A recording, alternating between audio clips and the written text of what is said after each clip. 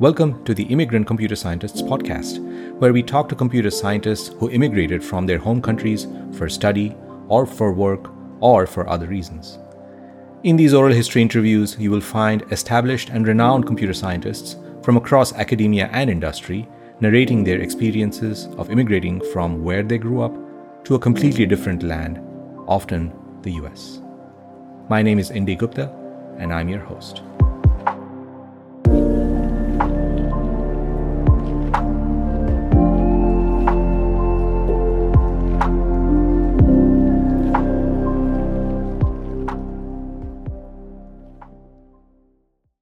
This is a remix episode. As usual, you can find all episodes and detailed episode guides on our website, csimmigrant.org. Again, that's csimmigrant.org. And you can find us and subscribe to us on Apple Podcasts, Spotify, Google Podcasts, and basically wherever you get your podcasts. This episode is structured into acts or chapters. You'll find chapter markers on your audio player, and you can use these to jump between the acts or chapters. This is a remix episode. Alternate realities. Children grow up very differently in different parts of the world. Countries vary vastly in their education systems, opportunities, family and cultural norms, societal and political conditions, and in general, growing up is unique in each country of this world. Immigrants who grew up elsewhere and who currently reside in the US or in Canada are often very well placed to make comparisons among these different systems across the world because they've experienced multiple systems. They grew up elsewhere and they see other children growing up in the US or Canada, perhaps their own kids, perhaps their nieces or nephews, or perhaps other students they teach. So, I asked several of my guests on the Immigrant Computer Scientists podcast during season 2 a hypothetical question about alternate realities. First up is Regina Barzilai, professor at MIT, who as a double immigrant has a most unique viewpoint on this hypothetical question. Regina grew up in Moldova or Moldavia, a nation in East Europe. Then she immigrated to Israel in 1990, did her bachelor's in Israel. Then she immigrated to the US in 1997 as a housewife, but then did her PhD in the US. The next question I want to ask is a little bit hypothetical, but I'll ask it anyway. So you grew up a little bit in Moldavia and then a little bit in Israel, and then finally you immigrated to the US. Did you ever think that, hey, if I had grown up in one country, maybe if I'd grown up completely in the US, all else being equal, me being the same person, maybe my life and career may have been very different. Or if I'd grown up completely in Israel from when I was a child, my life and career may have been different. Is this something that you ever thought of? I don't think about that, but what I do think about sometimes is like, I think I was very privileged that I've seen so many different people in different countries and different attitudes, and they definitely all shaped my understanding of the world and helped me to be robust, in all these different situations. But, the part that I am sort of lacking, I feel that, there are big parts of my life that's how we started our interview, that, Kishinev lives in my head. It doesn't look like what is in my head for decades already. And there are parts that are totally remote. I do not, I cannot go to the school where I studied. I cannot connect to the people with whom I grew up. And that's what I really miss. I'm always wondering, how are they doing? And I remember some gardens that I really loved. I'm always thinking, how are these gardens? There is this feeling of something, this nostalgic feeling that I have in me. But on the other hand, I'm thinking that somebody who even grew up in Boston, Boston doesn't look today what it was in 70s. So this is what I miss. And I also sometimes, think that people who grew up in one place, they can connect to the place in a very different way than those of us who are replanted to these places. And, and I was always wondering, how is it if you're really grounded in your environment and you have all these connections and you know exactly, what this person was doing 10 years ago, which I typically don't. So, but it's just, one of the pathways that could have happened. So.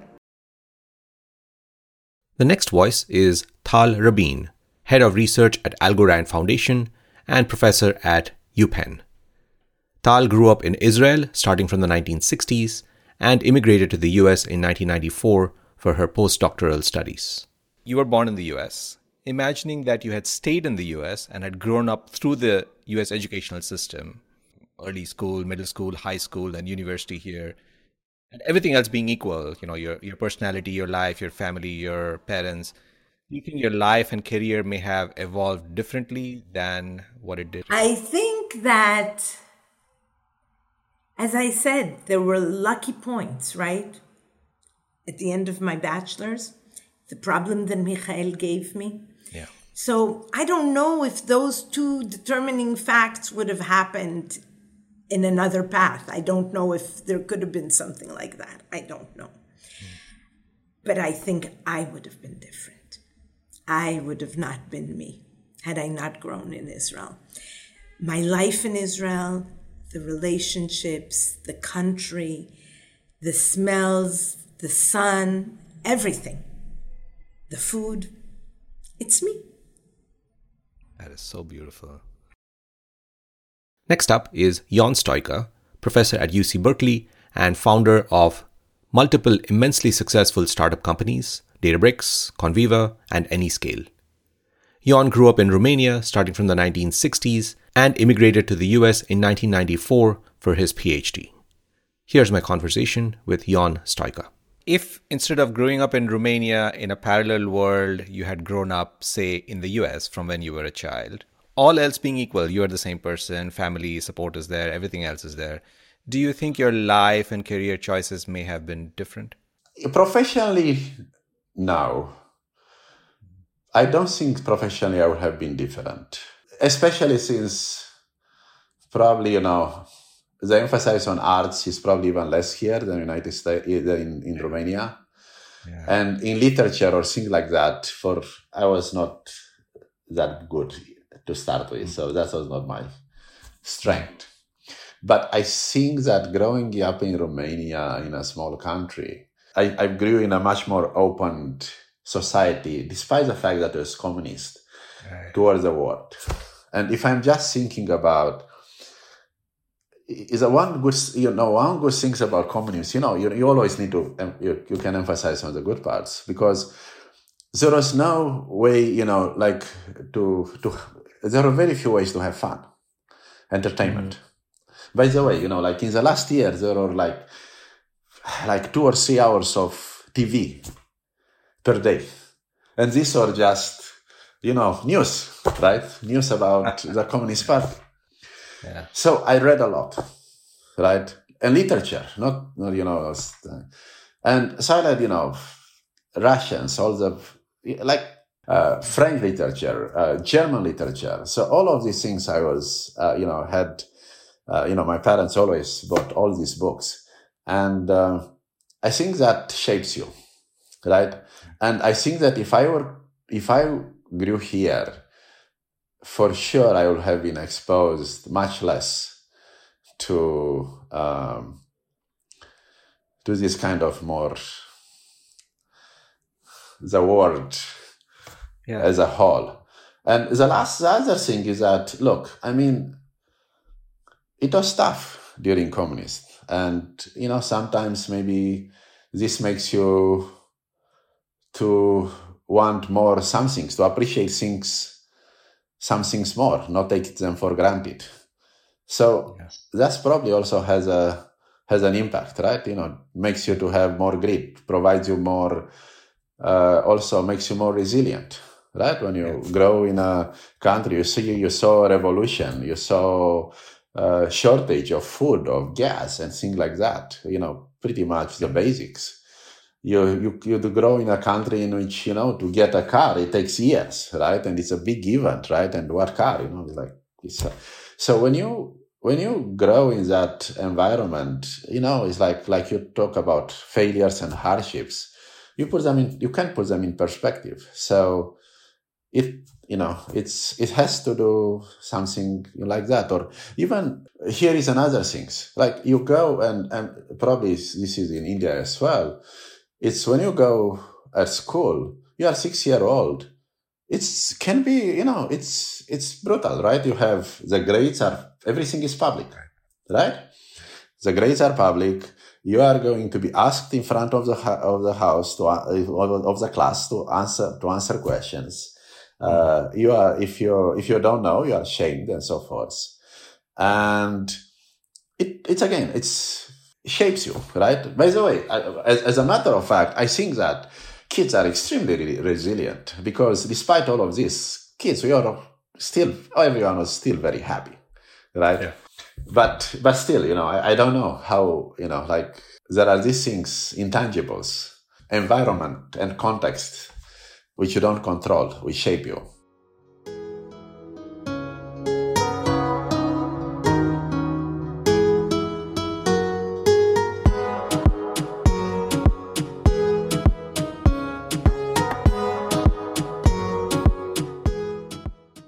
Next up is Rada Mihalcea, professor at the University of Michigan and director of Michigan AI Lab. Rada grew up in Romania starting from the 1970s and immigrated to the US in 1997 for graduate school. Here's my conversation with Rada Mihalcea. If you had not grown up in Romania, but instead you had been born in the US, same family, everything else being the same, your parents being the same, and you had gone through the US educational system, you think your life and career may have been different? And this is a hypothetical question. Well, it's a good question, hard question. I think they probably would have been different. In terms of interest in math and languages, maybe not. In terms of values, I think would have been different. Like what I value and what matters to me, I'm pretty sure that would have been very different. So I grew up under a lot of hardship. And again, I don't say it for others to pity me, because I don't pity myself. It's just a fact. And I always saw the positives of it. Like I don't watch TV now because we didn't have any TV then. So I just grew up not having the habit of sitting hours at a time in front of a TV. I don't necessarily value these material things. I don't care too much about them. And I think it's because of those times. So as a value system, I think I would have been different. Passion-wise, not.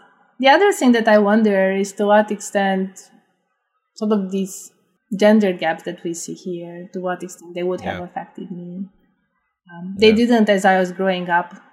But here, I don't know. Sometimes they are a little bit more obvious than they were during my time in college. So that part, I don't know. I mean, I could see myself sometimes feeling that maybe that's not the place for me. I wouldn't give up because I don't like giving up. So I'm sure I would get back at it. But just in terms of experience, those feelings more often than I use in college, maybe that would be a difference. The next voice is Tamar Solorio, professor at the University of Houston. Tamar grew up in Mexico starting from the 1970s, and after finishing her PhD from Mexico, she immigrated to the US in 2005 as a lecturer. Here's my conversation with Tamar Solorio. So looking back on your life, had you not grown up in Mexico, but had instead grown up completely in the US, do you think your life and your career choices may have been similar, or would they have been quite different? It's a purely hypothetical question. I mean, I think about that scenario not that early in life. I mean, just in general, I think the career choices would have been different. The opportunities would have been different. If that assuming that I am the same person that I am today, because I'm really committed, I really want to do a good effort, and I really am competitive, and I want to do well. But I do think about this in graduate school. Like I do think about what would have happened if I immigrated for my PhD instead of when I did. And I think that would have been very different. Not that I would have ended up being a faculty professor, but I think the path to my dream job would have been shorter if I had emigrated earlier, because the opportunities would have been more easily accessible. Right. So that awareness at that point of the PhD programs in the US and those opportunities opening up would have changed your life quite a bit more. Quite a bit more. Yeah, I'm not exactly sure about, drastically more. Yeah. But it's hypothetical. Yeah. It's just in general, I often feel like I have so many gaps in other areas of my life, like growing up, living here in the US and growing up a family here. I have I feel like I'm constantly filling these gaps in context and the cultural background. Sometimes it's exhausting, but that's what we do, right? As immigrants, we're always trying to, okay, so this is what we're supposed to do. Oh, okay, so this is now what we're supposed to do. Oh, and this is what happens now, and Yeah, it's a very common immigrant feeling, missing some of the cultural references that get brought up. Kind of trying to find out, hey, what is this cartoon that they're referring to from the 1980s or whatever? Exactly. Next up is Moshe Vardi, professor at Rice, who grew up in Israel in the 1950s to 1980s and immigrated to the US in 1981 for a postdoc. My next question is a little bit hypothetical, but I'll ask it anyway. So you grew up in Israel, and then you did your bachelor's, master's, and PhD there, and then eventually you moved here to the US and you stayed here. If in a parallel world you had been born in the US and you had gone through the US educational system, all else being equal, you're the same person, you have the same kind of family. Do you feel like your career and your life may have been different? And again, this is a hypothetical question. It's kind of not completely hypothetical in the following sense that both of my parents are Holocaust survivors. They met in what's called a DP camp in Germany. DP stands for Displaced Persons Camp. The Allies. There were so many people who were displaced in the war. The Allies created the places where these people can come and settle down and then figure out where are they going to go from here. So my parents met in a displaced persons camp. And my father wanted to go to America. America was to be the golden state, the golden country. You go there and life is good. Israel was no Israel yet, and there was fairly clear it's going to be a war. Yeah. And in fact, my mother had a brother, and he lost his wife and daughter in the Holocaust. And he said, I cannot stomach another war. And he came to the United States. And my mother said to my father, we're going to go to Israel, to Palestine. And they went to Palestine and had to fight a war. They came to Israel. My mother in late 47, my father in early 48. And there was a war. They had to fight in what we call the 48 war. We call it the War of Independence. Okay. But I could not so far to imagine a scenario where they decide to go to America. Okay. Right. And I'm born in America. I think growing up in Israel probably gave me, there is a phrase, tough time make strong men, strong people. Strong people create successful times. Successful time create weak people. Weak people create hard times. Okay? It's a full cycle. It's a cycle. So growing up in Israel, as I said, having to, as a child, dealing with terrorism, like from age 12, the realization that there's some people who want to kill me. Yeah. And this, you can think what you want about the conflict and what to do about it. But the reality is, at the end of the day, it doesn't matter. It is someone traumatizing. And I'm sure it is also traumatizing to Palestinian children. I'm not trying to take any of this away. Okay. Yeah. But going like that, serving in the military, where you learn both discipline and responsibility and also leadership. I mean, it's hard for me to separate who I am. Right. I mean, yes, of course, we all know about this nature versus nurture. But the answer, it is both. Yes, I come to the world with a certain genetic imprint, and this genetic imprint is just potential to do certain things. Will you do these things or not? Right. Okay. Right. So it's very hard to say what I would be like. I mean, here, for example, especially in academia, I have leveraged my academic freedom and tenure, and I had very open disagreements with the administration here. Yeah. And I did not shy from such very open disagreements. I have tenure, but again, I mean, it's just not, I know other people with tenure that wouldn't do that. So I can't tell you exactly, but I said, this is, people tried to kill me before, so this is not so bad. They're not going to kill me. They're upset at me. They're not going to kill me. Yeah. I won't get a raise. It's not so bad as being killed. So you cannot separate. You grow up in Israel, and it shapes me as I am. And finally, we have Ricardo Baeza Yates, professor at Northeastern University in Silicon Valley, and also leader of multiple Yahoo labs across 4 continents. Ricardo grew up in Chile in South America, starting from the 1960s. But he's lived and worked on 4 continents: Europe, South America, Asia, and North America. Here's my conversation with Ricardo Baeza Yates. I want to ask a hypothetical question. So you grew up mostly in Chile, and then you've spent a lot of your time later in different countries. So you have kind of sampled these countries a lot. I want to ask, in a parallel world, if you had not grown up in Chile, but you'd been the same person, all else being equal, family being equal, but suppose you had grown up in Canada or maybe even in the US, do you think your life and your career choices may have been the same, or would they have been different? Again, it's a hypothetical question. Interesting question. Never thought about it. At first, I think maybe the choices would have been the same, but I would say that many things in my life would have been much easier. For example, research funding in Chile in my first years was not like being in the US or Canada. So I would say that maybe my career could have been faster if I were in a developed country because of availability of resources. Although you compete with more people, so you never know.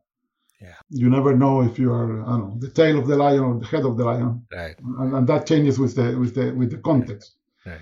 So it's very hard to say, but I would say that maybe many things would have been the same. Something for sure. If you asked me 30 years ago where I would be today, I would have never guessed.